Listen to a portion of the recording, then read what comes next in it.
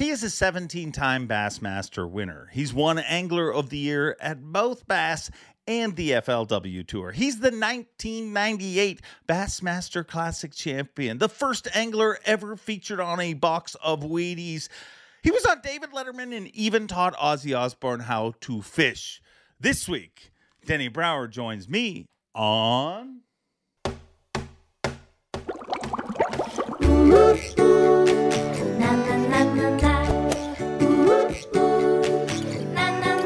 I'm Bob Cobb from the Bassmaster. Welcome to Mercer. Welcome one, welcome all, friends, family, freeloaders, fishing freaks. You're all welcome here at the Awkwardly Honest Fishing Podcast that goes by my last name, which is Mercer.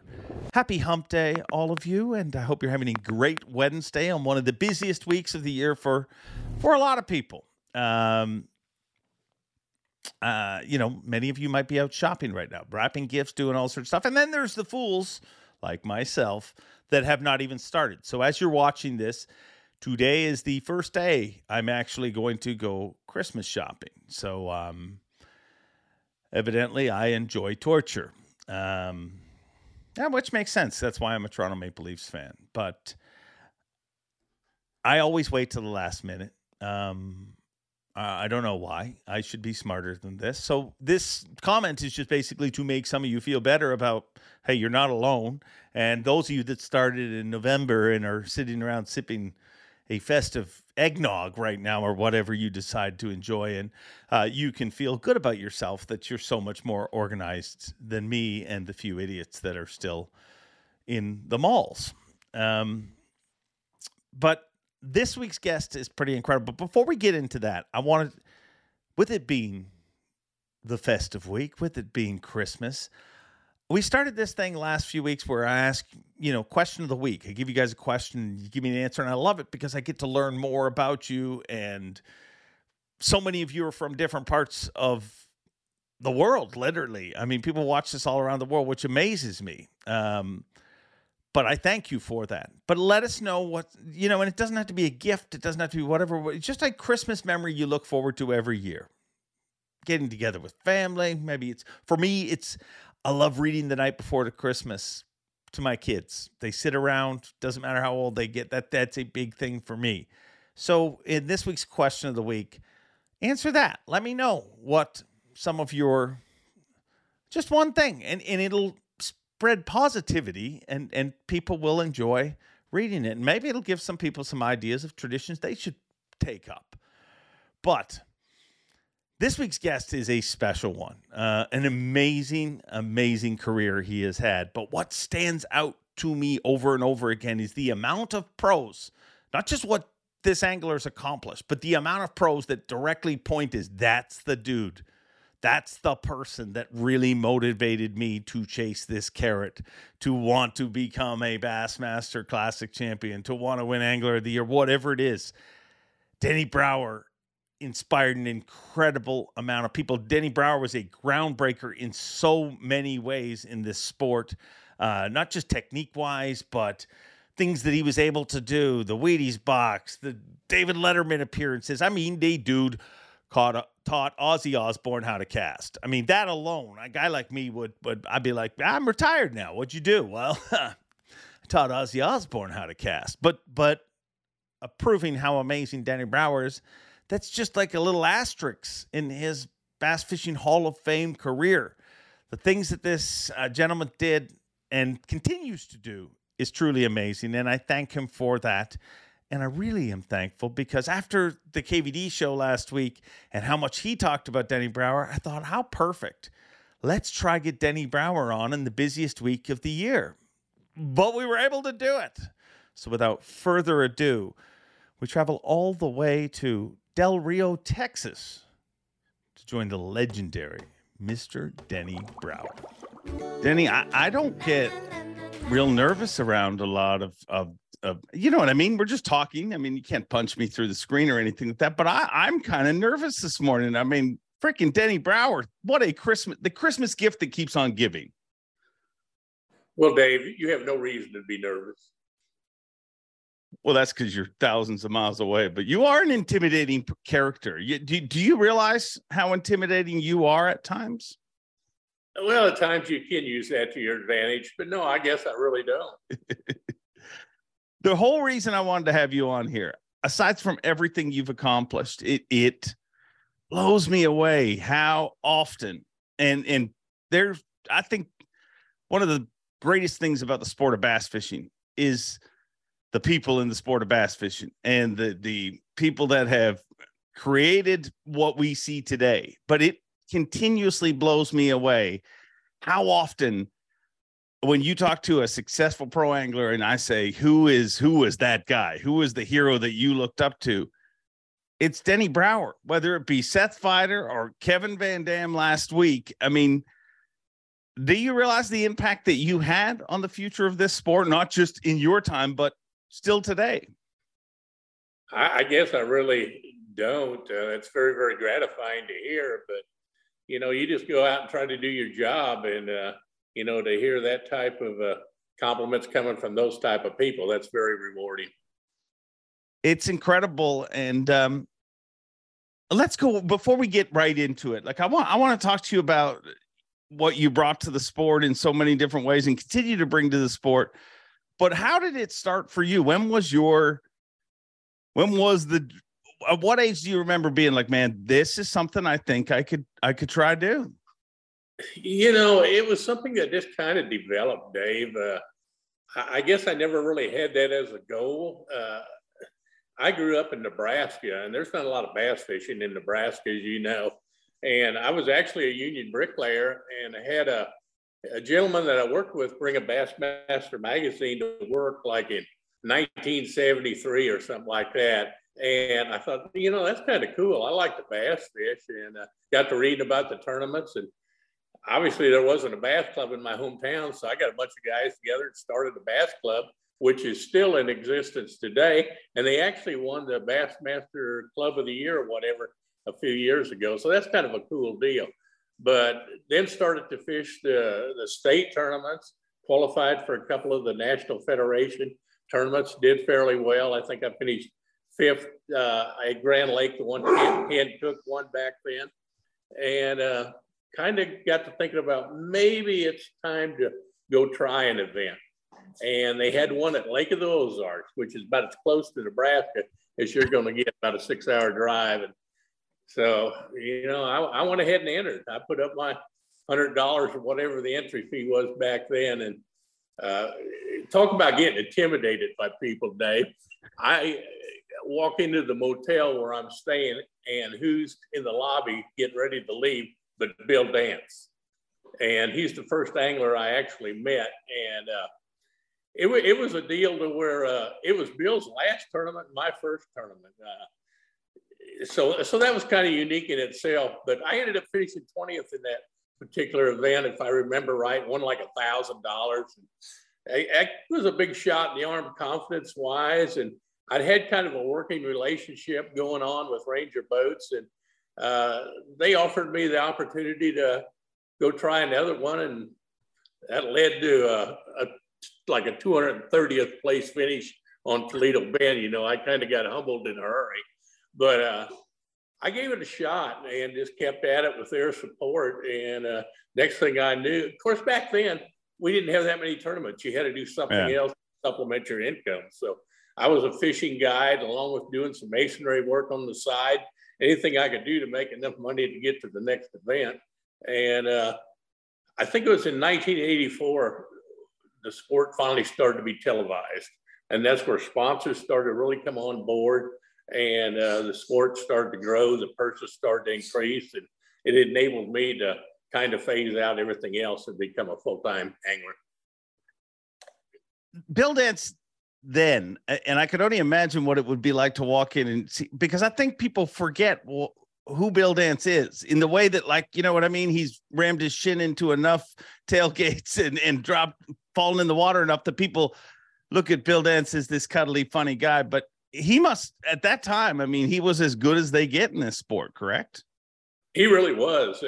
He was just getting ready to leave and transition into full-time television. And so that was the only tournament I really got to compete against Bill outside some specialty events. I know we had an event later on, like the 25th reunion or whatever.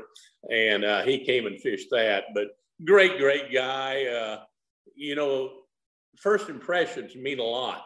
And how receptive he was to me when I met him in the lobby, wishing me luck, etc. That meant a lot.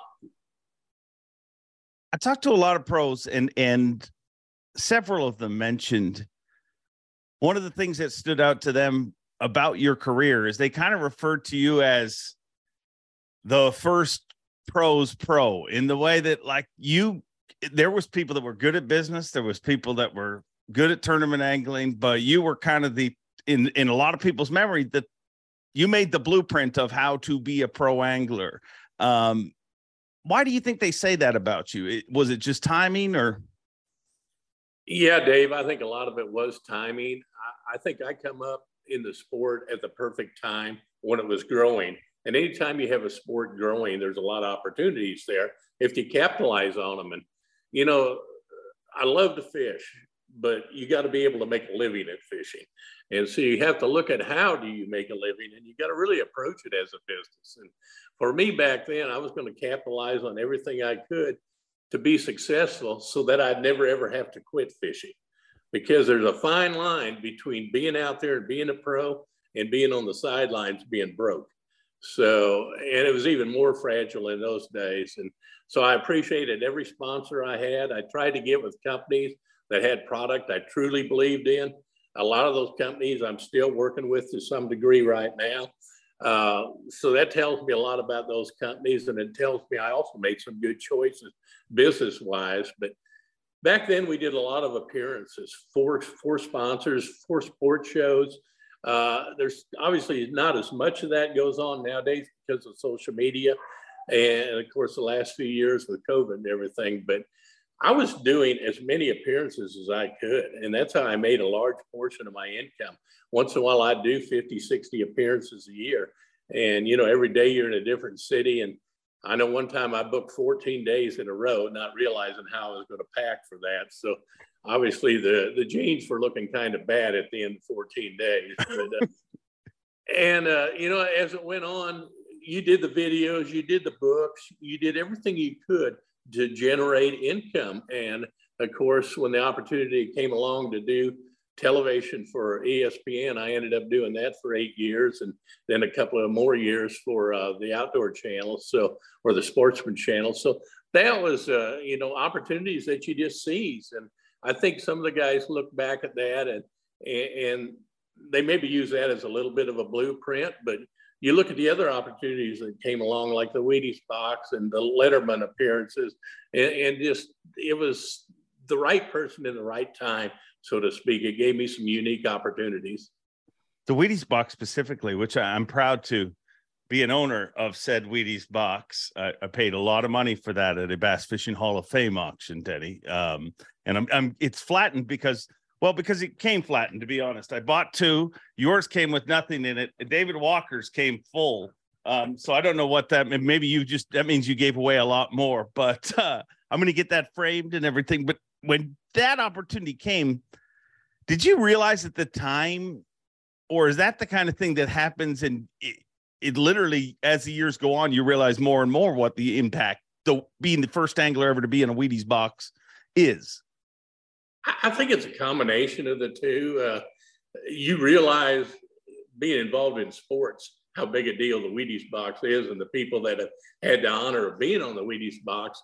And when it was announced that whoever won Angler of the Year in the FLW tour that year would have that opportunity, I knew what impact that would have. And I think I just used it as a little extra motivation. And it come down to the last event where it was against Rick Clunn and myself, which, he's always been a person that I truly looked up to. So it had a lot of meaning, not only to end up winning it, but over the years to see how people relate to that. It has a lot of legs, put it that way. Did you like Wheaties? I did. I actually ate a lot of Wheaties over the years and still do. Maybe that explains why my box is empty. That could explain it. You were, for me, definitely just one of the people who made me fall in love with the sport, you know, but what you brought to the sport was, I mean, you had that Dale Earnhardt feel about you watching you. Was that real, or is that just a character that was painted on TV? No, it was probably about as real as it gets. You know, everybody has a certain personality, and I just tried to play the game the way I felt it should be played. And at times, maybe I was a little too aggressive, and other times maybe I wasn't as aggressive as I should be. But I think if you're a true competitor, you're going to play the game hard. You're going to try to play it right. And that's just how I did it. And then you just kind of got to let the cards lay where they lay. Who did you play that game with more? Who did you lock horns with, let's say? Who was your sparring partners? Oh gosh, Dave. I always tried to hunt for water that other anglers did not find. So a lot of times I would not have anybody in the areas I was fishing. That was kind of how I tried to fish tournaments, fishing unfished fish, fishing fish that were overlooked by other anglers, etc. But occasionally you would run into anglers. Biffle I'd run into up there, up the river once in a while. So, you know, we'd have some discussions upon times. But no, I really never had any serious conflicts or any one particular guy that we went head to head with. I had a lot of respect for all the other anglers.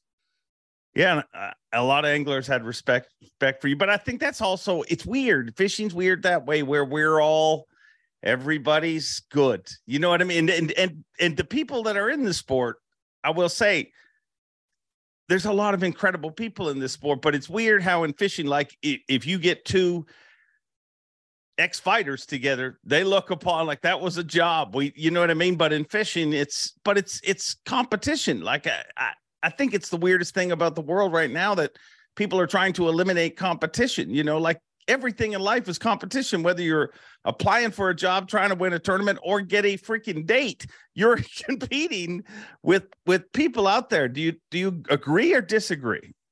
No, I totally agree. The more competitive you are, the more successful you're probably going to be. I mean, you could probably take it overboard in certain situations, but if you're not competitive, you're not going to be successful. That's the bottom line. And you can look at some guys just by their work ethic, etc. They don't really love what they're doing. They're not going to work hard enough to be successful at it. And they don't have that inner attitude where, man, I want to win. And you got to want to win. You got to be competitive. And you can't take losses well, so to speak. You can be a good loser, but if you're too good a loser, you're going to be a loser all the time. And I know I used to beat myself up on the way home from some tournaments I won because I didn't win them by what I thought I should have won them. You know, I lost some fish. I felt I got a little careless at times, and I could have very well given the tournament away. And I'd be as mad as if I'd lost the tournament. And I think that's the edge you got to have. You got to keep trying to get better. You've got to realize you're never going to be perfect, but you got to strive for perfection. Is that love and that burn to win, and that, like you said, everybody says you got to love it. Like that to me, whether anything in this sport, it seems like it stands out as that's what you need to have. Like if you don't, maybe even love's not strong enough. Like you need to hate the thought of not being able to do this. Is that the thing that stands out when you see people that come along and you're like, this is one you're going to have to watch? Is that the biggest trait in the sport? I think you hit it right on the nose, Dave, when the thought of not being able to do it is what really drives you. And if you love it enough, you're going to really work hard at it. You're going to be out there at first light.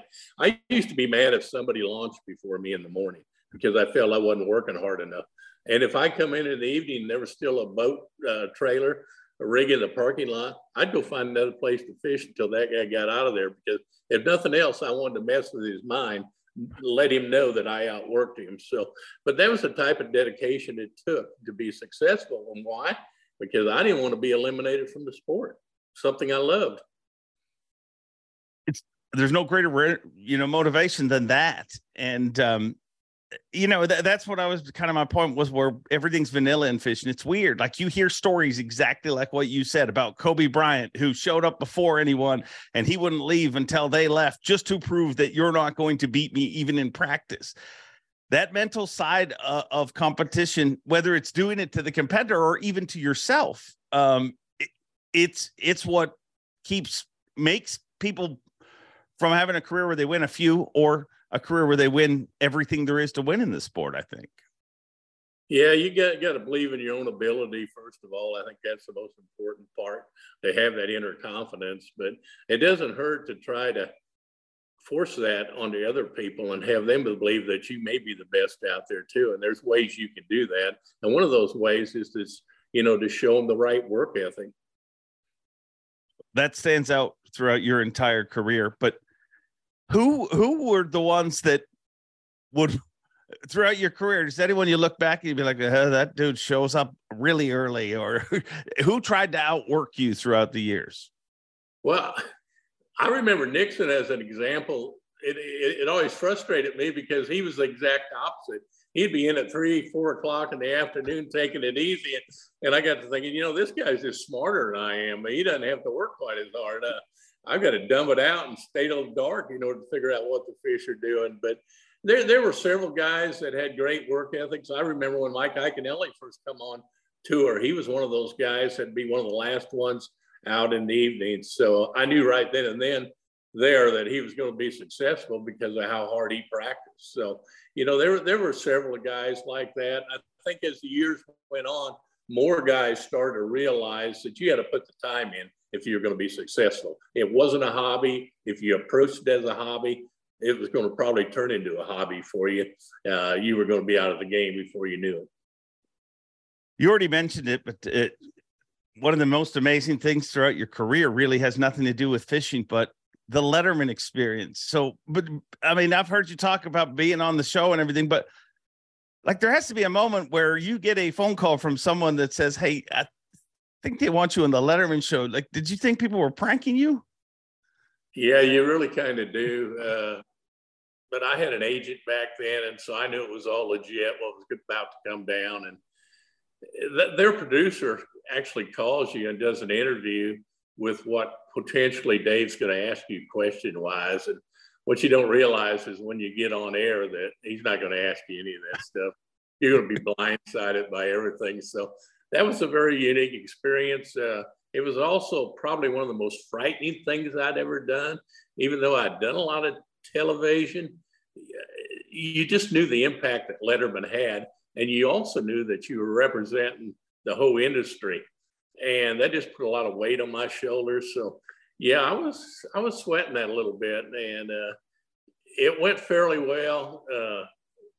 And then when I walked off the stage, the producer asked me if I'd be interested in coming back on for another show. And I go, well, yeah, who won? So I actually ended up getting to do Letterman twice. So it was a pretty cool deal. Which one, which is like, I mean, sounds like a joke. David Letterman, Denny Brower, and Ozzy Osbourne walk into a bar. I mean, it doesn't even sound like real life. Which one was the Ozzy interaction with? Yeah, that was the second one, I guess. The first one, I think Ted Danson was the main guest. But the Ozzy deal, Ozzy was there trying to make a comeback, and he was playing a couple of songs on stage and that. And of course, during the breaks, they had me outside trying to teach Ozzy how to cast, which you can imagine how that went. He bounced one off a limo and all kinds of good stuff. But then they'd pipe that footage in during the breaks and that. So it was kind of cool. I did not understand a lot of what come out of Ozzy's mouth back then. It was a language that I totally did not understand. But it was a very unique experience. And the second time I was on, I'm trying to remember who the head guest was supposed to be. But anyhow, he was late. And so I ended up, Jesse Jackson was the main guest. And they kept giving updates on where he was, his entourage coming from the airport and all that. And they decided they're going to have to bring me on as main guest because he wasn't going to get there in time. So I probably got more airtime on Letterman than anybody in the history of the show, because they'd have me on and then they'd take me off, then they'd bring me back on. And I think Jesse got there with like 5 minutes left or something like that. But it was kind of a neat deal to get that much airtime on Letterman. Incredible. Now, if I'm right, did they shoot that show kind of earlier in the day, 5 o'clock or something, and it airs that evening, correct? Correct.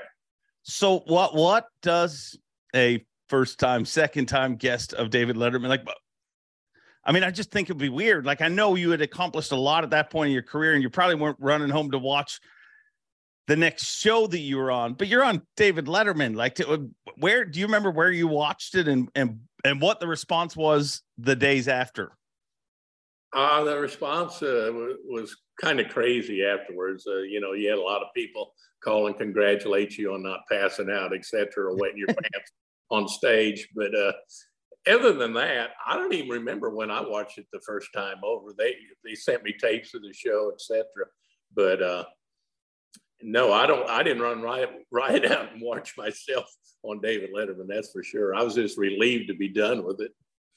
Well, I mean, I think it's one of the big, I think people throw around big things in the sport, like, milestones when this happened. And I mean, those last two we've talked about, the Wheaties box and the Letterman, those are huge moments for the sport. And I don't even think today's angler can, because they think late shows, and there's so many late shows now that, I mean, you'd be better to be on a big podcast than some of those late shows with today's world, the way there's so many channels. But Letterman at the time, I mean, it was sort of, I mean, Johnny Carson is about the only thing that would have been bigger, I imagine. I totally agree, Dave. I spent a lot of time watching Letterman, spent a lot of time watching Johnny Carson, both excellent late night shows. I watch 0 late night shows now. Yeah, well, you're not the only one. But so tell me about anglers coming to bass. I mean, you were there when a young Kevin Van Dam showed up. We talked to Larry Nixon about it's always neat to. Do you remember your first impression of KVD and what you thought of him? I really don't, other than the fact that secondhand feedback from Larry and Tommy telling me about them kind of having a little feud over a grassy point on Guntersville. That was my first real knowledge. And that may have been Kevin's first tournament. I'm not real sure, where he did well, because I think he had an event there. But it was kind of a deal where gradually he just kind of came front and center. And, I don't remember the first time we really met, but we became really good friends. And over the years, have had a lot of fun together. And here's something that'll probably shock you, which I never do. I never, ever do real research for these shows. I mean, that's not the shocking part, but the shocking part is I actually did some research for this show. And one of the people I called was Hall of Fame Bassmaster writer Louis Stout. And Louis told me nothing about fishing, but he feels like you kind of hate him. Did you once try to steal Louis Stout? Louis Stout told me he was at ICAST and he had an injury and he was in the bathroom and he had a cane in the bathroom with him. Do you know the rest of this story? I certainly do. Louis and I have been good friends for years. And he was in a stall in the restroom and I could see his cane sticking out. So I did steal his cane and he was kind of trapped in the restroom after that. He says you hate him. I mean, he said you've shined his shirt and he says you've picked on him his entire career, really. I really did. Yeah. We had a lot of fun times together, but it was usually at Louis' expense. Well, you got to deal with the cards that are handed to you. That relationship with an outdoor writer, I feel like that is so, if anything's changed in the last 10 years, especially, that has really like, there's so many different writers you deal with, but it seemed like, there would be, Louis would deal with all the pros. You'd have these, more one-on-one relationships in the past. Am I reading that wrong or right? No, you're reading it right, Dave. And that was one of the neatest parts about era that we came up through was the great outdoor riders, the Tim Tuckers of the world, Steve Price, Louis Stout, and I mean, the list goes on. But those guys in particular, I spent a lot of hours in a boat with, a lot of hours doing interviews. And, you know, I think one thing that I always tried to do is when one of them called was to return their phone call immediately, because they had a job to do just like I did. And repeatedly, one of their best peeves I'd keep hearing about would be anglers that ignore their phone calls, don't get back to them. And, you know, to me, that just did not make good business sense. What you're cutting your own throat. You're not representing your sponsors correctly when you do not respond to the media. So the media can make you or break you. And those guys were great friends. And I know there was a lot of times I probably got an article or, you know, got some mentions where I would not have got mentions if I hadn't returned their calls promptly. Yeah, it's amazing how it continues changing. And I talked to Zona too, and Zona said you perfectly timed your exit from the sport because you got out right when social media was starting to take off. And he said, quote unquote, Denny hated social media. Well, I don't hate social media. You know, it's just a sign of the times. It's how things change. You stop and think about it. We used to go do a seminar at a store, and if you had 500 people show up, you had a good crowd. Now you can, you know, do one podcast or whatever, or one post, and you can reach just thousands and thousands of people. So it's just a different way of kind of doing the same thing. Do I hate it? I don't enjoy it as much as I enjoy going out fishing, put it that being involved in a tournament. There's always different aspects of your job that you enjoy more than others, but it's just something that you deal with nowadays. Yeah. And to be clear, I think he was talking more specifically as a competitor. You hated the fact that there was people out there trying to show exactly what you're doing while you're still trying to finish doing what you're doing. Yeah, he's absolutely right there, Dave. You know, there's some things you'd like to keep a little closer to the vest, and as far as giving up spots, etc. At times, I'm not sure that's good for the sport to see certain areas get overfished just because it is public knowledge. So, you know, there's pros and cons to all of that. I totally agree. I mean, it's such a weird thing. I mean, because the thing of fishing, it's embedded in you to keep secrets, and now. I mean, there is no say, like the day you don't even just see what the person threw. You saw the exact movements they're giving that bait and everything. It's shocking. How much obviously I know you do a ton of fishing still, but how much time do you spend watching competition at this point, if any at all?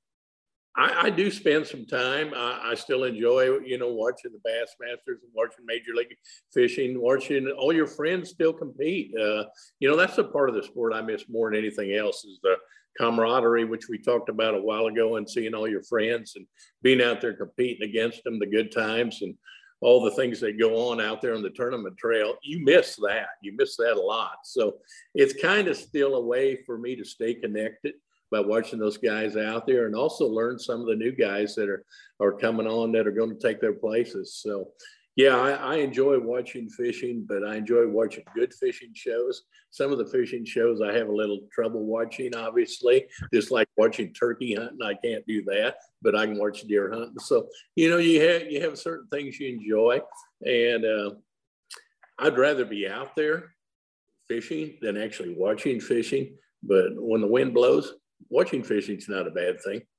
No, it's not. Larry Nixon, you mentioned him earlier, coming back to the Elite Series. Is that something you would ever think about doing yourself? Oh gosh, yeah. I think about it. You know, I think I was 65 when I retired, something like that, and I'm getting ready to be 74 now.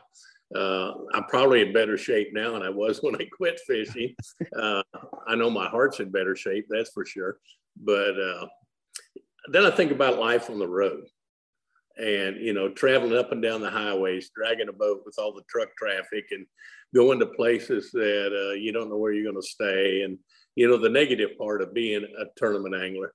And, you know, I'm really enjoying life right now. I think I did retire at the right time. The sport was awful good to me. there was a lot of things I wanted to do outside of the sport, like fish more, because when you're actually fishing for a living, you've got so many commitments. You don't get a fish as much as people think you get a fish. Now I get a fish whenever I want to fish. If I want to go to Mexico, to El Salto or Picachos or Comadero, I can do it. I live on Lake Amistad, which, you know, who wouldn't enjoy going out fishing on Lake Amistad, where you get the potential to catch 10-pound plus fish. So I enjoy what I'm doing. I got the opportunities to do a lot of hunting. My schedule's free.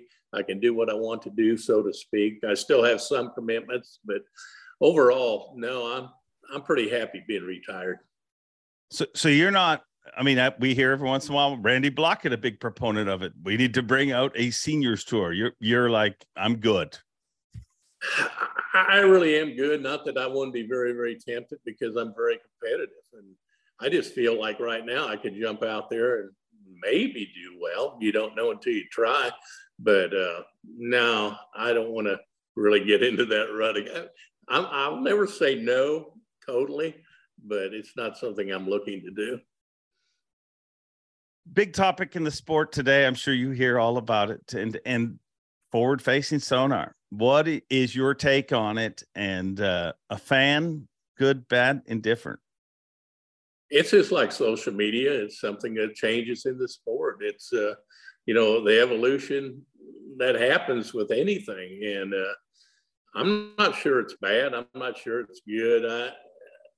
Everybody's got to look at their perspective on it. I have it on my boat. I kind of enjoy it. The first day I went out with a Mega Live, I had not a clue what I was doing. And I saw this blob sitting out there about 10 foot deep. And I threw a football jig out there, and all of a sudden this blob's coming up to meet my football jig. And I set the hook, and I'm thinking, man, this is easy. And got it in, and it was a nice catfish. So, you know, I didn't know what I was throwing at, but I knew I was throwing at a fish. And since then, I've had a lot of neat experiences with it. I use it more for, especially on this lake with all the hydrilla, to find the isolated clumps of hydrilla that sit out, to follow the breaks, you know, for a lot of other things other than just to try to spot fish. So it's a tool. And I think some of the guys are so obsessed with that tool that they're maybe losing some of their ability all around, as an all-around fisherman, the things you need to do as far as reading the weather, doing this, doing that. So I think you just got to use it as a tool, something else, but not become, it's kind of like sight fishing. There's a time and a place for everything. Have you seen anything come along? Because I always wondered, you know, like, did people freak out this much with every other evolution of electronics? Or are we just hearing more of it now simply because everybody's got a voice on social media? Yeah, I think that's a combination of it. I don't ever remember in the history of the sport something that received this much negative feedback. And, you know, there's a few guys out there that keep harping on it, trying to keep the fire stoked, so to speak. But, you know, a few years from now, we'll probably look at forward-facing sonar as something pretty primitive, just because, you know, it's going to evolve into something bigger and better. You know, will they ever outlaw it or have circuits where there are no high-tech electronics allowed? I don't know. I actually hope not, because I think you need to have the progression of a sport moving forward. And, you know, there's a lot of money in electronics, and those companies put a lot of money back into the sport. And for a sport to be successful, it takes that money to keep the wheels turning. So I think you need to look at the big picture. Totally agree. I totally agree. A lot of stuff has come along in your career in the time you fished. Is there anything that stands out to you as, man, I should have done that sooner? Because it amazes me, the stories you hear about people that are like, yeah, I never tried that. I wrote it off. And then 2 years later, I was like, you idiot, you should have embraced it sooner. Oh yeah. There's been a lot of those that come along. I remember when a bait called the Sluggo came along. I was, you probably remember that. Yeah. It's been years ago, but I was out like in Connecticut doing an appearance at a Ranger dealership. And this guy came up to me and kind of hiding these baits. He goes, you need to have these and try them. And I looked at it and I go, you know, trying to be polite. Yeah. I go, okay. And he was the guy that I think his name was Herb Reed or something like that actually designed the slugger. Yeah. And I didn't have a clue. And I didn't realize a bunch of the guys had been really doing well on it up in that part of the country. I come home, I threw them in the tackle room. And a couple of years later, after I'd had my rear kicked good by guys that were secretly using them, I finally found out what I was missing out on. So a lot of these baits, you got to try to stay on the leading edge. You look at the baits like the Thunder Cricket, the vibrating jigs, things like that. You got to adapt when they come out. And there's been a lot of those situations over the years that you need to try to stay on the front edge rather than the back edge. Yeah. And I think that's one area where you were your entire career. And I think in some ways it's weird how people get, like, everybody paints you as this jig guy, this flipper, but I think you were a lot more versatile than people care to remember. It's kind of like Jason Christie. I mean, everybody thinks all Jason Christie ever throws is a spinner bait. He's got a lot of hammers in his toolbox. And I believe you were that way too. Do you agree? Oh, absolutely, Dave. You had to do what you thought you needed to do to win.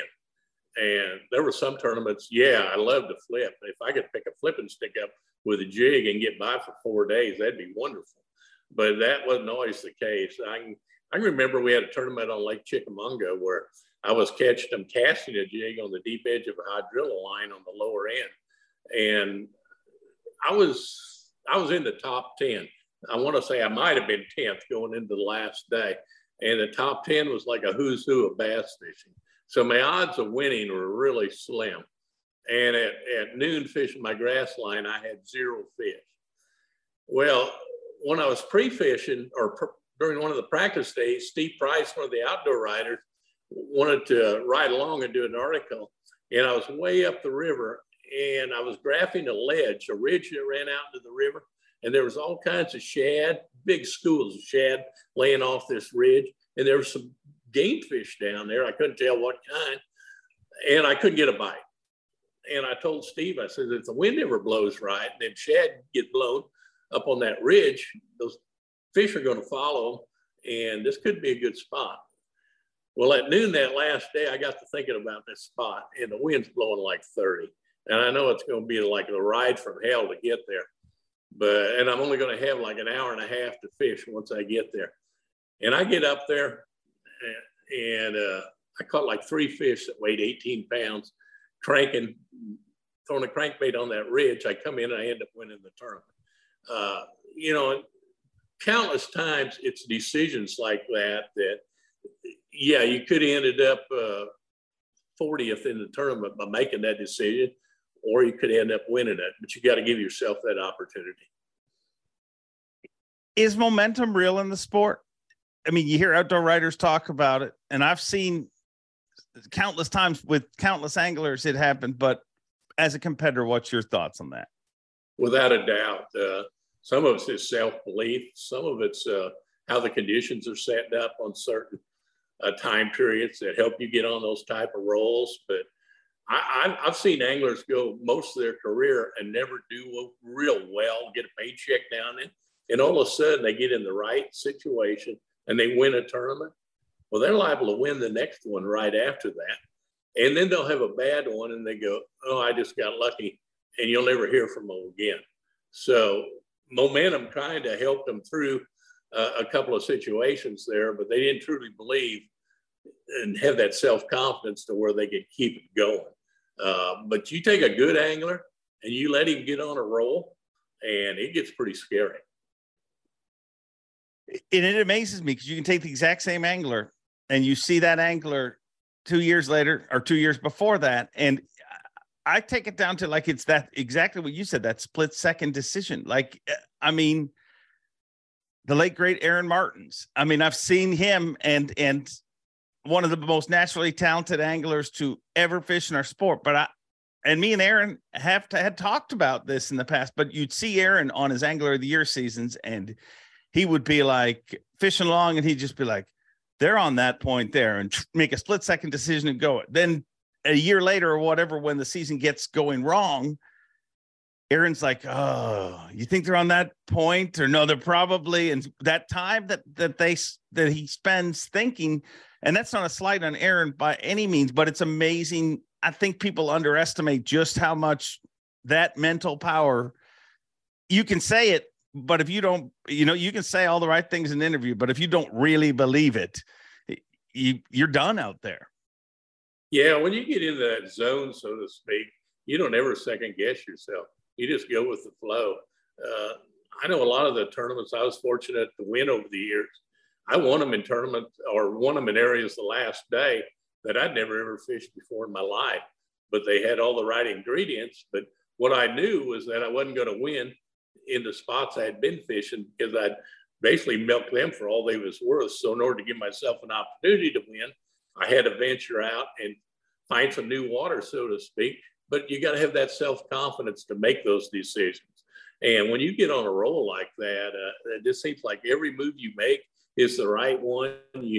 You're totally soaking in everything that Mother Nature's telling you, weather-wise, etc. Each bite is telling you something. You just, you wish you could just keep that bottled up forever, so to speak, but it does come and go. And a lot of times you'll get in a scenario where everything just goes against you. You may have found the winning fish, but maybe 3 other guys found those same fish, and suddenly they become a 20th place finish rather than a first place finish. So there's a lot of variables in the sport. You just got to, make the best of the ones you can control. How do you fix it when it goes wrong? Is that something you figured out through your career? Because I'm sure that must be, like, to hear that and to go through that, that must be one of the most frustrating things in the world. It is. And it's something every angler goes through. You got to realize that. And I think the longer you do it, you realize it's part of the sport. As long as your work ethic don't change, as long as you're out there giving it everything you got and you still believe in your decisions, it's just a matter of time till it's going to turn around. You also have to understand that you're not the world's best at everything. You might try to tell people you are, but you're not. So some conditions are going to yield a little stronger to your type of techniques that you do the best, and some weather situations are. So a lot of things play a part in when things get right for you to win. So that's just part of it. Bad streaks come and go, and so do good streaks. It's the right way to look at it, but it's also what drives people absolutely crazy in this sport. So how old were you when the journey started? I mean, I feel like you were working, and you were not the 13-year-old kid that said, I'm going to do this, and did it right out of high school. No, I think I was probably about 33 when I jumped into the tournament games. So I was not young at heart, but kind of going back to what you were talking about, I think the best attitude to have in bass fishing is you're only as good as your next tournament. Because if you win one, you still got to go hard, work hard to prove you're just as good in the next one. And if you have a bad one, you just kind of got to put it out of the way and look forward to the next one. Yeah, and over and over you hear people winning things that, like, at one point I remember as a fan, it was, will Denny ever win a Bassmaster Classic? And then you win one, and will anyone ever win a Bassmaster Classic other than Denny Brauer? It's just amazing how the media wave switches. But talk to me about that pressure. Like, I think people underestimate the pressure of a classic. Like, if you hit that out of the park early in your career, it takes a lot of pressure off, but more you accomplish that isn't a Bassmaster Classic, it's like, to use a bricklayer term, it's like another brick on your shoulder, it feels like. It really does. And with the Classic, it just became one of them monkeys on your shoulder, so to speak, because you'd won a Megabucks, the Superstars, you had these other good things happen in your career, but the one thing everybody really relates to is the Classic. And I'd had a couple of seconds, thirds, fourth, fifth, I don't know, about every top 10 position but first. And so, and I'd been last a couple of times. So I'd kind of seen every position that you could have at a Bassmaster Classic. So when it finally all came together and I won, it was probably the biggest weight that ever got lifted off my shoulders. Not just so much for me, but also the companies that had my back all those years, and we're hoping that a Classic would get them that extra exposure. It was pretty neat to see them, how happy they were that I finally did accomplish that. As a Classic champion, I got to imagine watching that moment happen, whether it be for Jason Christie last year and talk about a weight, that's exactly what that felt like. Weight, like literally it looked like weight was flying off of him as he stood there. Is there like a kinship that regardless if it's somebody, you know, you're friends with, whatever you've done something that so few anglers have ever done? Well, it's no different in football, you know, with the Super Bowl. Everybody that participates in football, they want to get to the game, and getting to the game and winning the game are two different things.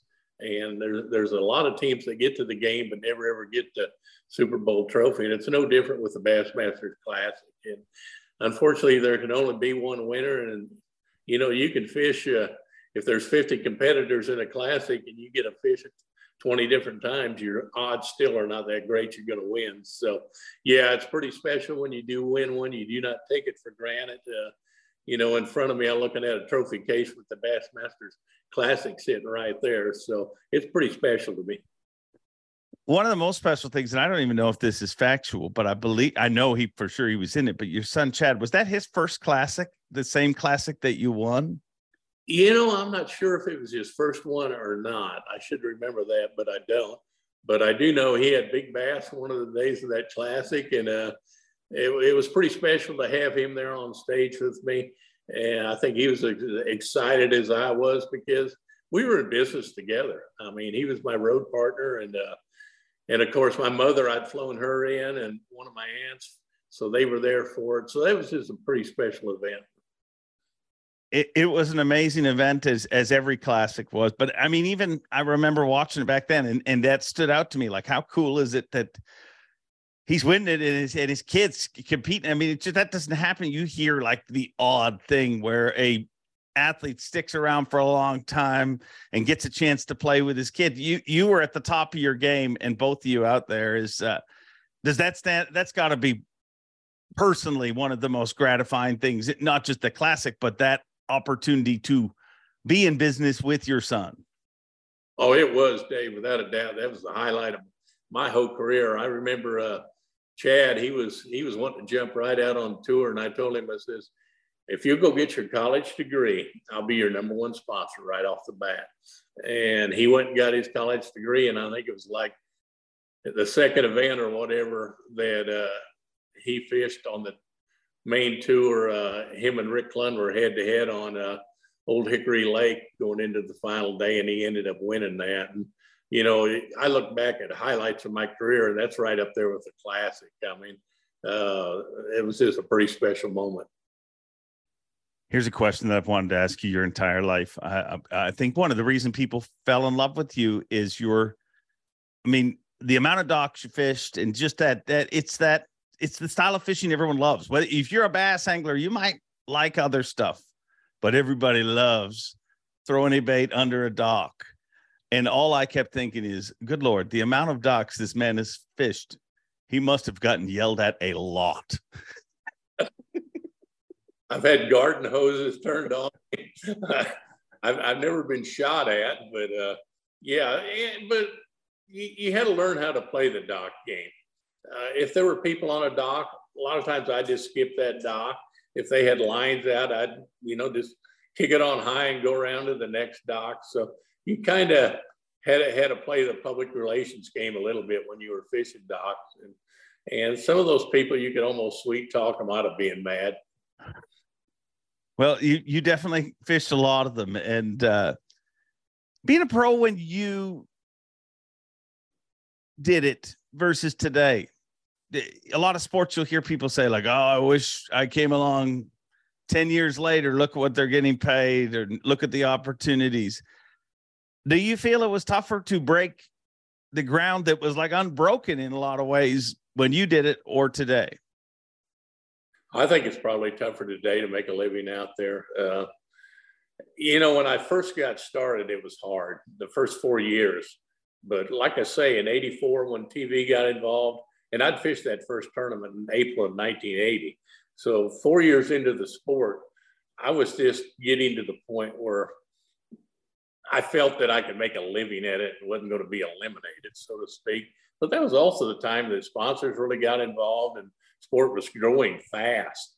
and there were some good endorsement deals to be made, which kept growing over the years. So I don't know if a lot of them same type of endorsement deals are still out there. I'm not that hands-on business-wise of exactly what goes on out there on the tournament trail now.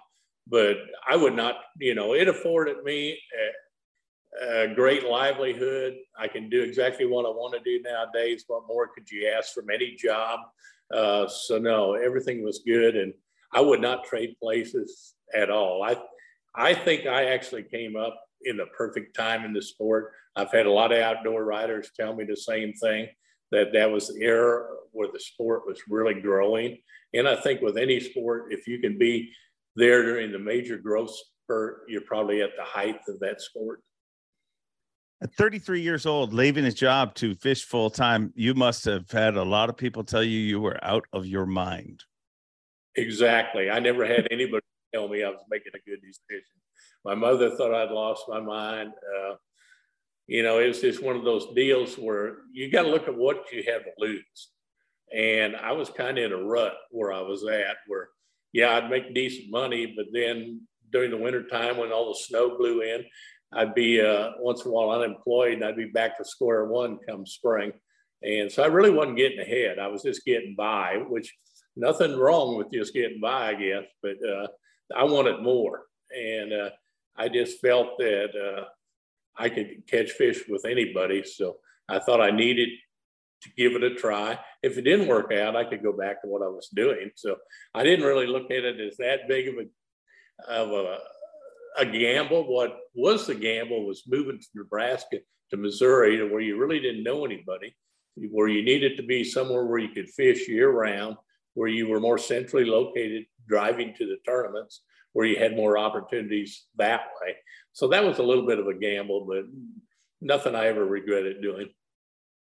It amazes me, the amount of pros I talk to, and it eventually comes out that, yeah, my guidance counselor in high school said you're an idiot, or a buddy who I used to play baseball with told me I was ruining my life. And it's amazing the amount of pros that are literally, that's one of the driving things in the back of their head. That person who said you couldn't. Was there ever any of those? No, there really wasn't. I had a lot of people tell me I was crazy to try it, but ultimately it's between you and the fish. You've got to have the mentality to go out there and work hard and succeed.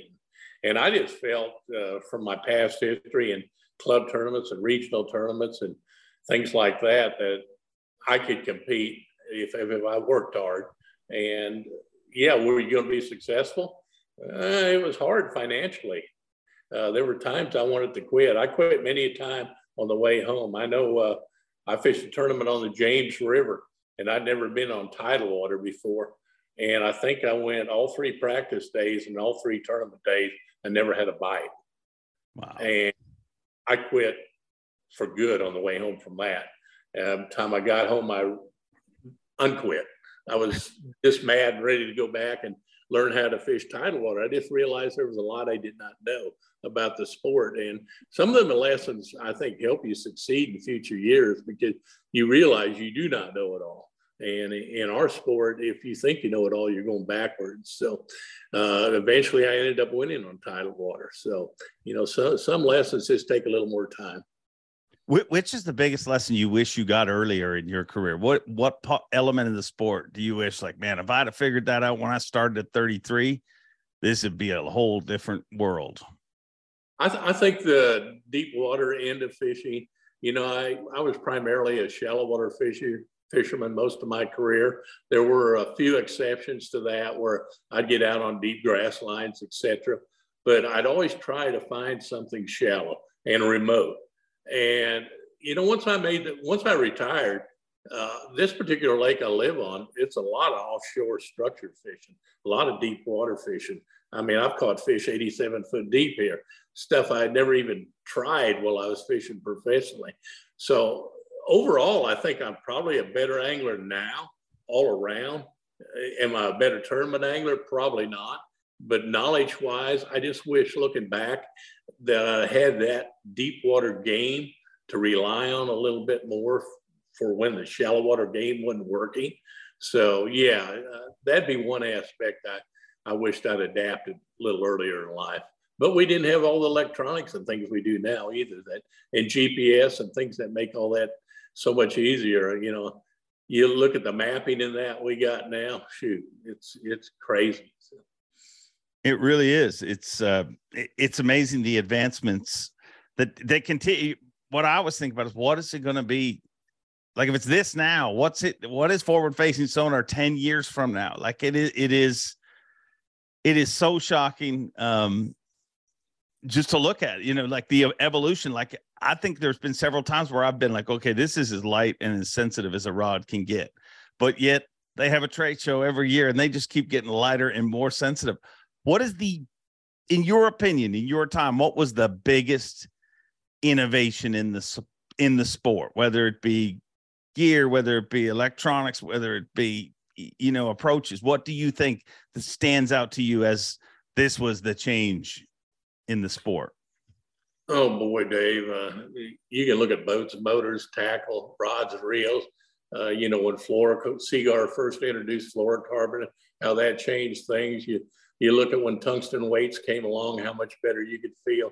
There are just so many things, but I think GPS, spot lock, and things like that have recently just totally changed the ball game to make an average fisherman a lot better fisherman. And I think that's how you just can't look at the pro side of things. You got to look at how does it help the average fisherman, that type of impact. And I think some of those things have just made a huge impact, whether you're fishing for crappie, walleye, you know, bass, whatever. So there's been just a lot happening in the electronics field that really has been totally game changers for the industry.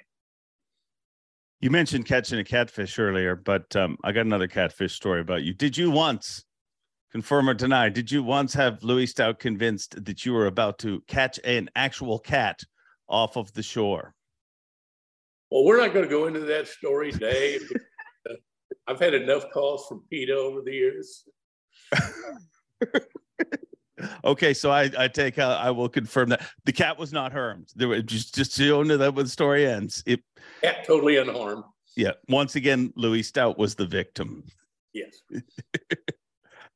We lost the man who I refer to as the chicken that laid the egg, Ray Scott, this year. Tell me about your relationship with Ray and your thoughts on him. Ray was one of a kind. You know, you wouldn't be where you're at, or I wouldn't be where I'm at without Ray. I don't know whether you can put into words the impact he had. He meant a lot to me. We had a great personal relationship, obviously. Had a lot of fun over the years. He was probably one of the best promoters that any industry had ever seen. Definitely the right man at the right time to move this sport and push it forward. Got a lot of really good memories there. Very, very sad to see Ray pass away. You know, we've lost some real pioneers of the sport, Aaron and Forrest Woods and Jerry McInnes and Ray Scott in the last few years. So that's part of a sport aging. You can't get around that, but you just hate to see those people go. And I can tell you a little story about Ray. They had his celebration of life in Montgomery. And I told Shirley, I says, we got to go. We're going to do the swing. Oh, I know this story. I was there and I think I know this story. So I'll just shut up. Sorry. We're going to leave Del Rio. We're going to drive the 16 hours or whatever to Montgomery for Ray's celebration. Then we're going to leave Montgomery and we're going to drive to Springfield, Missouri for the Hall of Fame banquet. And then we're going to see the kids for a couple of days and then we're going to drive home. Like a great plan. So we take off and we get caught up in some wrecks where they got the interstate closed and we get way behind schedule wise. So we got to drive late at night. I got it all figured out, GPS coordinates, where we're going to be and all that. And we're going to get in like an hour early and we're doing pretty good. And we get into more traffic and construction. And pretty soon I'm going, we're going to be late.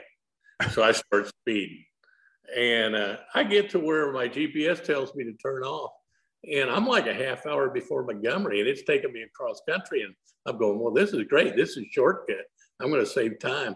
And I'm getting closer and closer. And I'm going, man, this doesn't seem right. And I pull up to what I had punched in on the GPS, and I'm in the middle of nowhere at some warehouse. And I get to looking and had the wrong address punched in. It was supposed to be a Atlantic Highway rather than Montgomery Highway. And I'm like an hour away and the service is starting. So we take off trying to make it for part of it. We get caught up in more traffic. We end up listening to it on the radio and didn't quite make it. But Ray knows I tried. I got there close anyway. I'd heard that story secondhand, and I both laughed and felt for you at the same time, to be honest. I mean, I did. I mean, it's quite humorous that you traveled 16 hours to watch it online, but maybe Ray was involved with messing with your GPS. There's no doubt in my mind. Were you ever involved in any of were all the tours and everything, like the time on the bus traveling across the country doing seminars, was that pre Denny Brauer, or were you involved in that? I was not involved in that. That was before I got started. That was Roland and John Hall and Bill Dance and those guys. So other than Bill Dance, who were the characters like when you first met that joined the tour and went to start doing this for a living? Who were the people that intimidated you the most? Oh, I think all of them when I first started out, because you didn't really have a clue what you were getting into. But the more you fished and the more success you had, the less you were intimidated by really anybody. And because you realized that no matter whether it was Roland Martin or whatever, they were going to have bad tournaments just like you had, and there were going to be tournaments you did better than them and vice versa. So I think in a matter of a couple of years, you start to gain that confidence that you can compete against them. But all the guys you had heard about, the Tommy Martins, the Larry Nixons, the Roland Martins, etc. Back then, the Ricky Greens, a lot of anglers that you'd read about, I think you were intimidated by when you first started out because you knew their ability. And there were a lot of other guys there that were real good that you hadn't heard about that, would pop up and win a tournament occasionally. But it seemed like always that name recognition found its way to the top. As Ray would say, the cream always rose to the top. It really did. And one of the things that stands out that I don't think people pay attention to, like how different a Bassmaster Classic was then versus today. Like, I mean, the amount of functions, the amount of rules and stuff like that. I mean, Ray was literally building heroes. I think, you know what I mean? Along with, he didn't do it himself. You guys did your job, but tell me the difference between your first classic versus your final classic that you competed in. Oh boy, I know the first one I think was in 1982 in Montgomery, Alabama. Stanley Mitchell, I think won that one. Stanley or Paul Elias, one of the two. They both won on the Montgomery River. But gosh, it was pretty simple. There was not giant crowds. It was indoors, obviously. But you had something planned every night that you had to be required at a dinner or this or that. And a lot of times that sponsor had put on that particular dinner. So it was different. Later on at the Classics, it got freed up quite a bit. The last Classic I won was the last Classic, or the Classic I won, I should say, was the last time they had the winner's banquet, so to speak, where they had the big dinner and everything. After that, that all kind of went away, and they just had the celebration or whatever. Yeah, toast. A bunch of brewskis got thrown down, but so it did change over the years, but it was a gradual deal. Now, I noticed you had mentioned your Bassmaster Classic trophy being in front of you, but I noticed your background is a whole different group of trophies. Does that kind of signify where you are in life, that those trophies right behind you might monopolize more of your time than the trophies that you're looking at, being the fishing trophies? Well, yes and no. I'm sitting in my den at the bar, and behind the bar is the trophy case with the fishing trophies that really mean a lot to me. And behind me is obviously a bunch of the great hunting memories on the wall. So it's kind of a combination of both in this particular room. When you look at the sport today, did you ever imagine that it the live and like everything, did you ever imagine there'd be a day that you'd literally see live fit? Like you can watch it from your living room as easy as you could if you followed anglers out on the lake.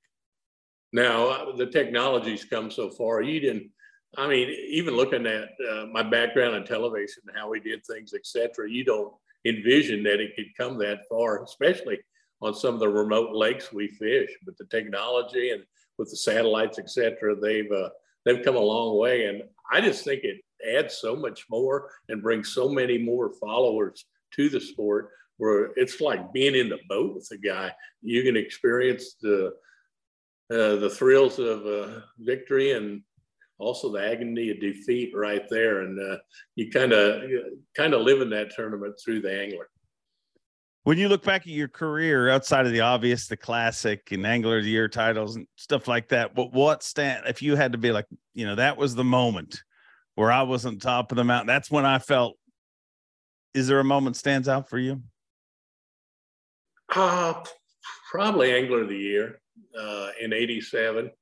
I just felt that was a super invitational, the last tournament that determined angler of the year. And to win it and to win angler of the year financially, that was a big shot in the arm. But also the accomplishment, because I'd been close several times. And that really was my goal back then. And so I fished entirely different. I fished conservative a lot of times to get the points or the pounds back then to try to accumulate.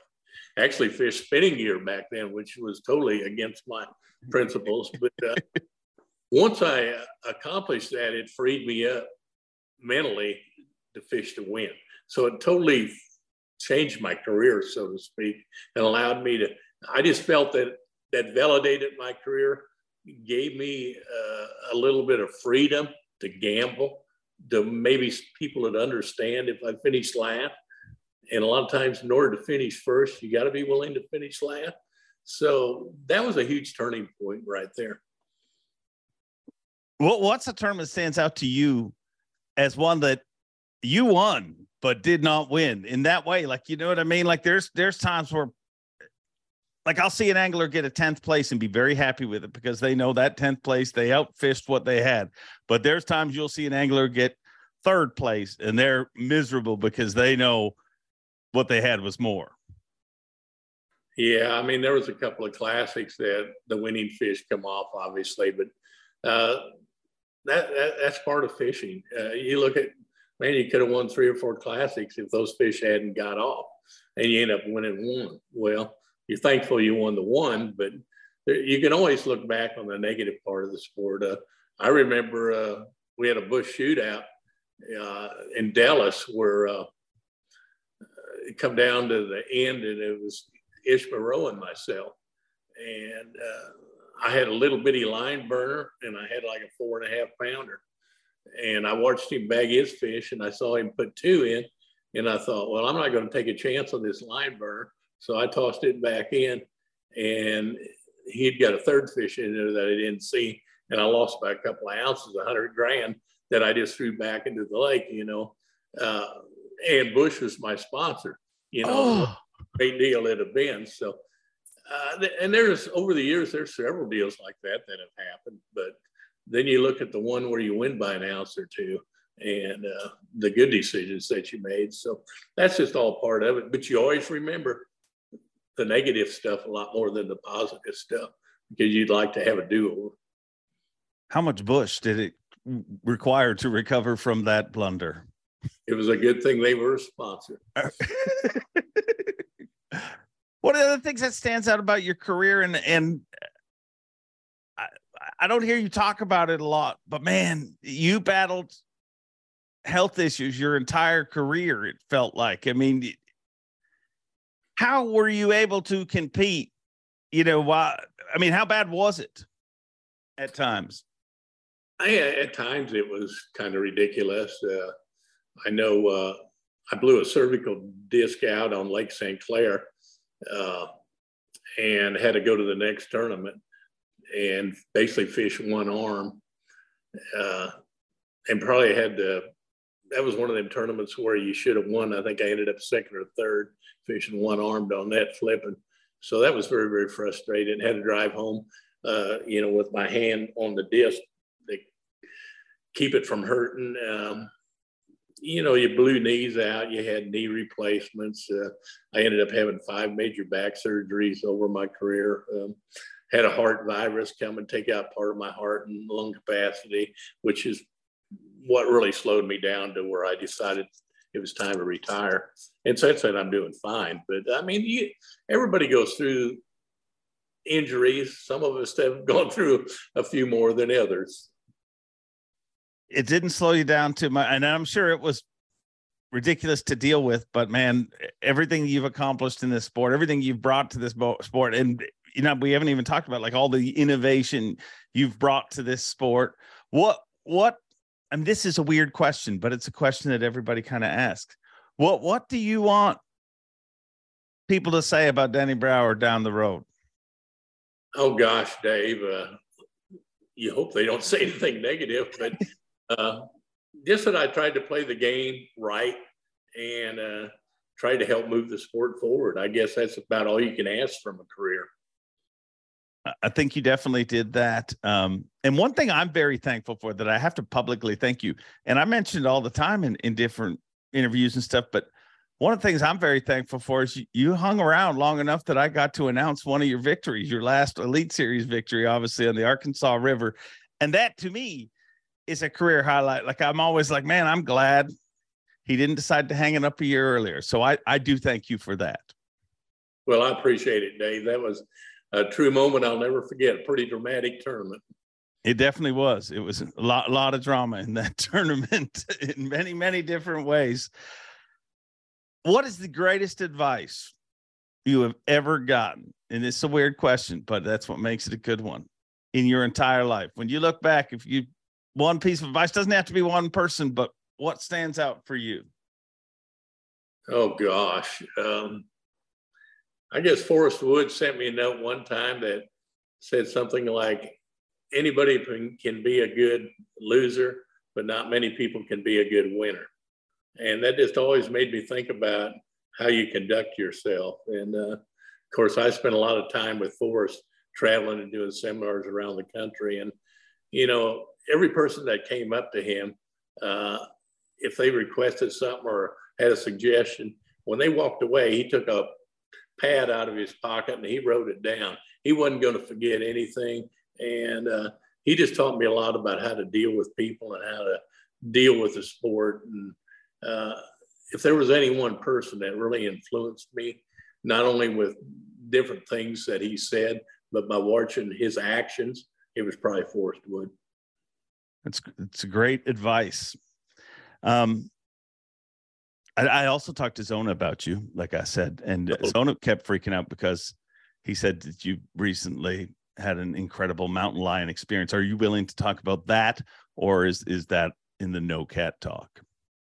Oh no, I went mountain lion hunting I'd been trying to get a mountain lion in West Texas for several years and just hadn't worked out, and just had kind of been one of them deals I always wanted to do. I just think they're a majestic animal and they're so elusive and hard to hunt. And so I ended up going with a guy out in Colorado last year. And the lion you see on the wall behind me here is the tom I got last year. And it was quite an adventure and pretty dramatic hunt, how it all came down. So I just had to go back this year. My neighbor wanted to go. He had never ever got a lion. He wanted to get one. So we went back to Colorado and he ended up getting his. And then we got snowed in by a blizzard. So day number 4 of the hunt, I finally get on this big cat. And half the challenge for me is the physical part. It forces me to try to stay in better shape because you're out. It was 12 below zero and you got to climb a mountain to get to where the cat is. And it was very tough physically. So kind of rewarding to overcome the physical part of the hunt, to actually get there. And then the cat was in a cave and come out of the cave wide open. It got to be quite a rodeo, quite an adventure. It ended up being an absolute giant lion, one that very seldom do they ever see any that big. And so the outfitter told me, he says, you're going to hunt lions maybe the rest of your life, but you'll never, ever shoot or see a bigger lion than that. So it was pretty special. So I'll be glad when that one comes back from the taxidermist, because it's going to be a pretty cool memory, a hunt with a good friend and some outfitters that have become really good friends. But just the memory of being out there in the mountains and the physical challenge of all of it made it even that much more special. That's what life's all about, isn't it? The memories, like when you look, like all the cool things you accomplished that allow you to keep just making memories. Like it seems more and more, I talk to people, it's never that moment I held up the trophy. You held up the trophy, that was cool, but it really allowed you just to have more of those amazing moments. That's a neat thing about life. The more memories you have, the more successful you are, because you're absolutely right. It is about memories. If you had to give one piece of advice to future tournament anglers, what would it be? Oh boy, just look at the sport as a business, because that's what it is. Don't get so caught up in yourself and the the victory, so to speak. Look at the big picture. How can I make a living for my family out of this? Because that's the attitude that's going to take to be successful in the long run, because victories come and go, hot streaks come and go. But if you look at the business and try to lay the platform to be successful, you can be successful in the industry. Well, you've been very, very successful and continue to be successful. Here's one. Who is the greatest? Give me a few of the greatest anglers you've ever shared a boat with. People that made Denny Brauer go, oh boy. I didn't draw a whole lot of the really good guys back in the days when it was pro on pro, but Rick Clunn and I drew out a couple of times together and had great experiences. Larry Nixon and I, Tommy Martin and I never did draw. Ricky Green and I drew out a couple of times together. David Wharton, if you remember David, he was a great structure angler back in his time. Randy Fight, the list goes on and on. So I drew a lot of neat guys, but there were some of them guys like Roland and guys that you were hoping to draw that I just never ever did. So. I don't want you to name any names, but was there anyone that you were like, what is this dude doing out here? You had a lot of that. I actually drew a guy from Oklahoma, not knocking Oklahoma. No. He was probably the worst fisherman I've ever had in my boat, and caught 34 pounds, if I remember right, for 7 fish out of the back of my boat, and I weighed in 2 pounds. And this dude couldn't even cast. So there's days where there is a golden pot of gold at the end of the rainbow for whoever you are. But I had him in the right places, and he'd use the wrong lure, and it ended up being the right lure, and just one of them deals. But he told me, he says, I think I'm going to turn pro. And I go, I think you really should. And I never saw him again, but he had on great red shorts with white socks all the way up to his knees. I do remember that. It's amazing you remember what he was actually wearing. But I imagine, like, if you don't forget a guy like that, Dave. Well, I mean, getting your butt kicked sucks by anybody, but getting your butt kicked by somebody who you're like, how has this even happened? That's the real injustice of our sport. That happens at times. He caught 2 5-pounders backlash. I felt that I needed to let my spinnerbait sink a little bit more. Well, that didn't work for me, but it was just one day. So you have a lot of different experiences drawing guys. It went from there to obviously the co-anglers to now just observers, but you've seen a lot of transition over the years. It must have. I mean, I think I wish we had live back then, because I could only imagine the debates between two anglers that are literally competing against each other on their same boat. Oh, I had a guy that I drew at Bugs Island, And of course, he's entitled to half a day and you're entitled to half the day. So you got to figure out whose boat you're going to use to start with. And I told him, I said, I'm onto some fish that we can both do really well, but they don't bite real good about 10 o'clock. And then it gets better as the day goes on. And he goes, well, I got one little spot. He says, I'll go with you. And I go, okay. But I said, just keep in mind that my fish will bite better as the day goes on. So I'm catching them on top water. I'll catch them on a popper. There was a key to it. You had to be up against the bank, throwing out on the points, bringing it in where the shad were at. And I pull on the first spot and he catches a 4-pounder. And I go, well, this is great because you've got a little confidence now in what I'm doing. Well, come 10 o'clock, neither one of us has had another bite. And he goes, we need to run up the river to my fish. And I go, you never mentioned last night anything about running up the river to your fish. I go, my fish are going to start biting it pretty soon. And he goes, well, I'm entitled to half the day. And so it went south pretty fast. And he goes, I'll have you disqualified if I can't go to my fish. And I go, well, if that's the way you're putting it, we're going to your fish. So we run a half hour up the river. He goes, I'm flipping. I go, lovely. I go, there's only one bank up there that's even got any wood on it. Everybody in the whole tournament has fished it. And we get up there and, yep, that's the bank I'm thinking of. And he goes, just go right down this bank. I go, you drug me up here. You get up here and run the trolling motor. And so he pulls up to the first log and he makes about 30 flips to it. And he pulls forward a little bit and I flip out to where the end of it was, where he had never flipped. And I caught me a 5-pounder. And so now he's making like 200 flips to each log. And we finally get to the end of the bank and he hadn't had another bite. And I'm thinking, good, we can run back down to my fish. And he loses one on the last log. And he goes, well, they're starting to turn on. We need to rerun it. So we rerun it. And obviously I weigh in 2 fish that weigh 7 pounds the first day. And the next 2 days had the 2 biggest stringers of the tournament, end up second to David Fritz for 2 ounces.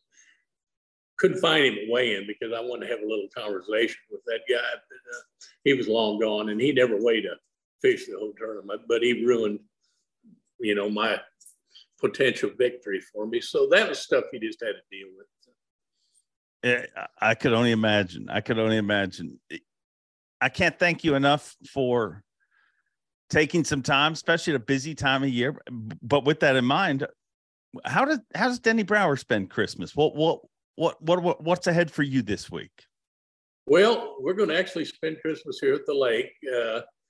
Normally, we try to get together with the kids and everybody up in Missouri, but we made a trip up to Nebraska to film a goose hunt and a waterfowl hunt earlier in the year. And I ended up with pneumonia and was in the hospital 4 days up there. So we decided rather than do a bunch of traveling right now, we were going to kind of stay close. So, do you have a Christmas gift, like whether from being a child to today, that stands out? Like, what was your Red Ryder BB gun? What was the one where you're like, ah? No. That is a great Denny Brauer answer. I really don't. Well, hopefully it comes this year. Real quick speed round to finish up here. Favorite movie of all time? Oh gosh, Top Gun Maverick's pretty dang good, but I've seen a lot of them. Favorite song of all time?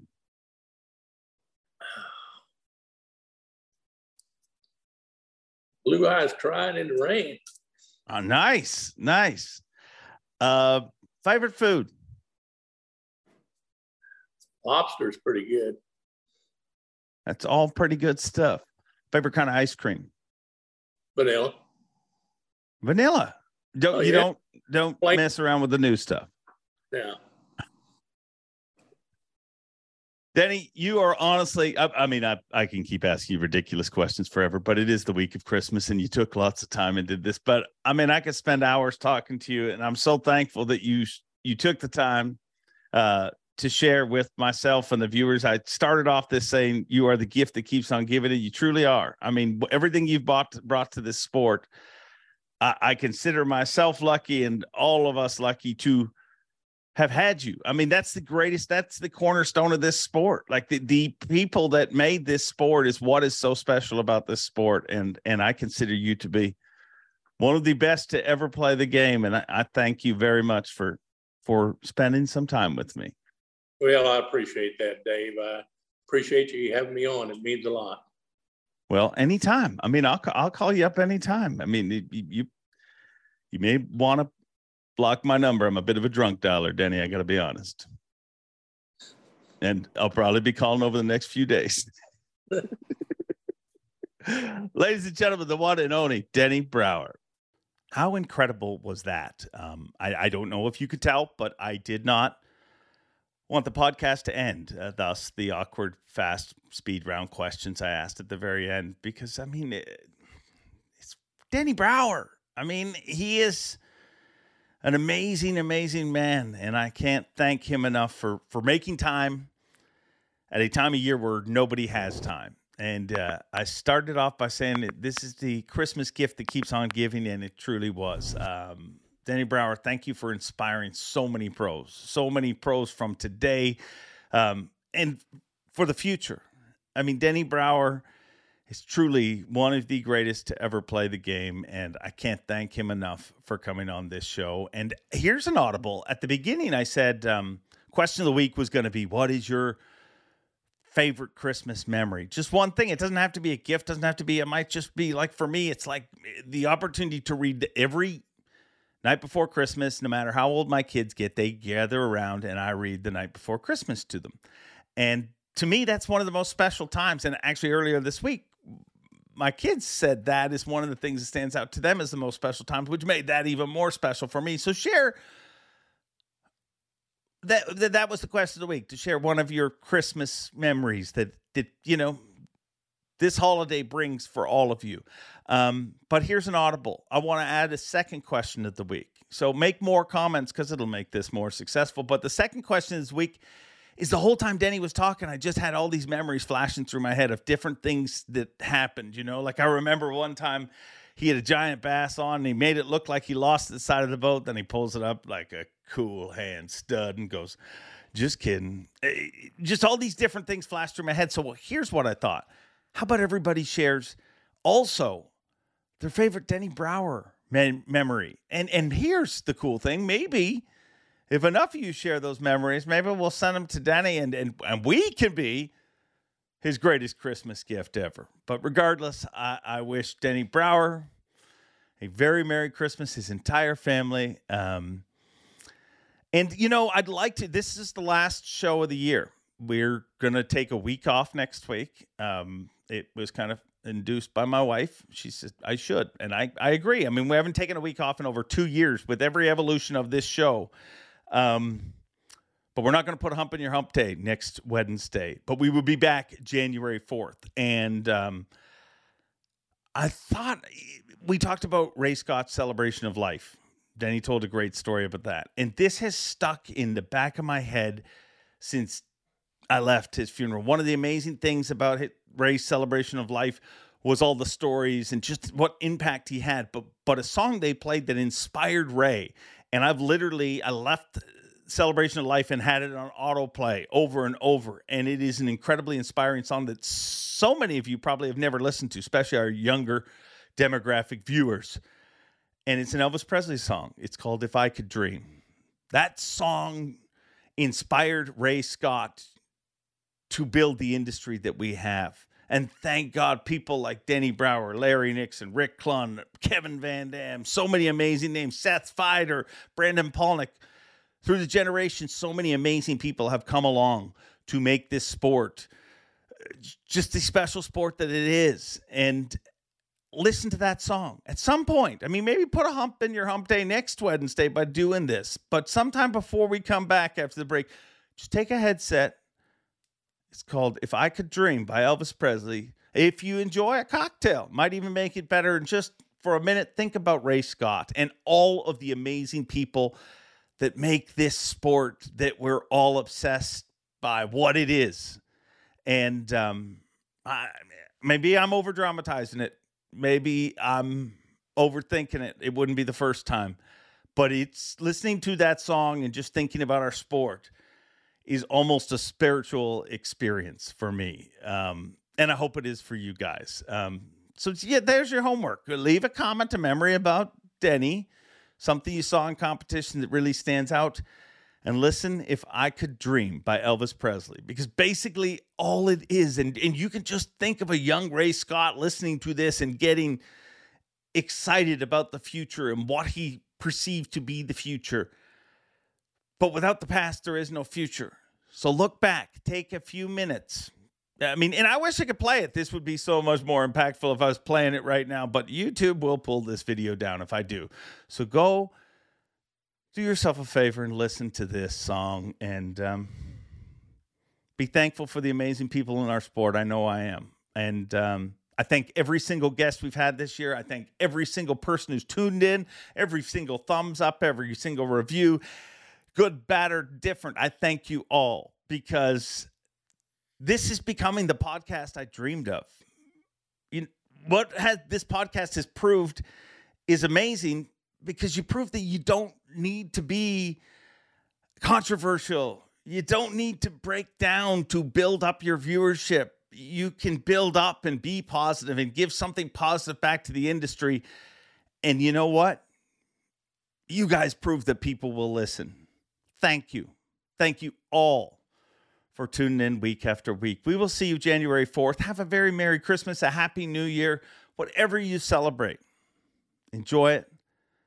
Enjoy it with the people that are around you because that's all that matters. And we'll see you January 4th. Thank you. Oh, Bob Cobb, another one of the forefathers. Take it away. Thanks for watching. Please like, comment, and subscribe because Bob Cobb of the Bassmasters told you to. You hear?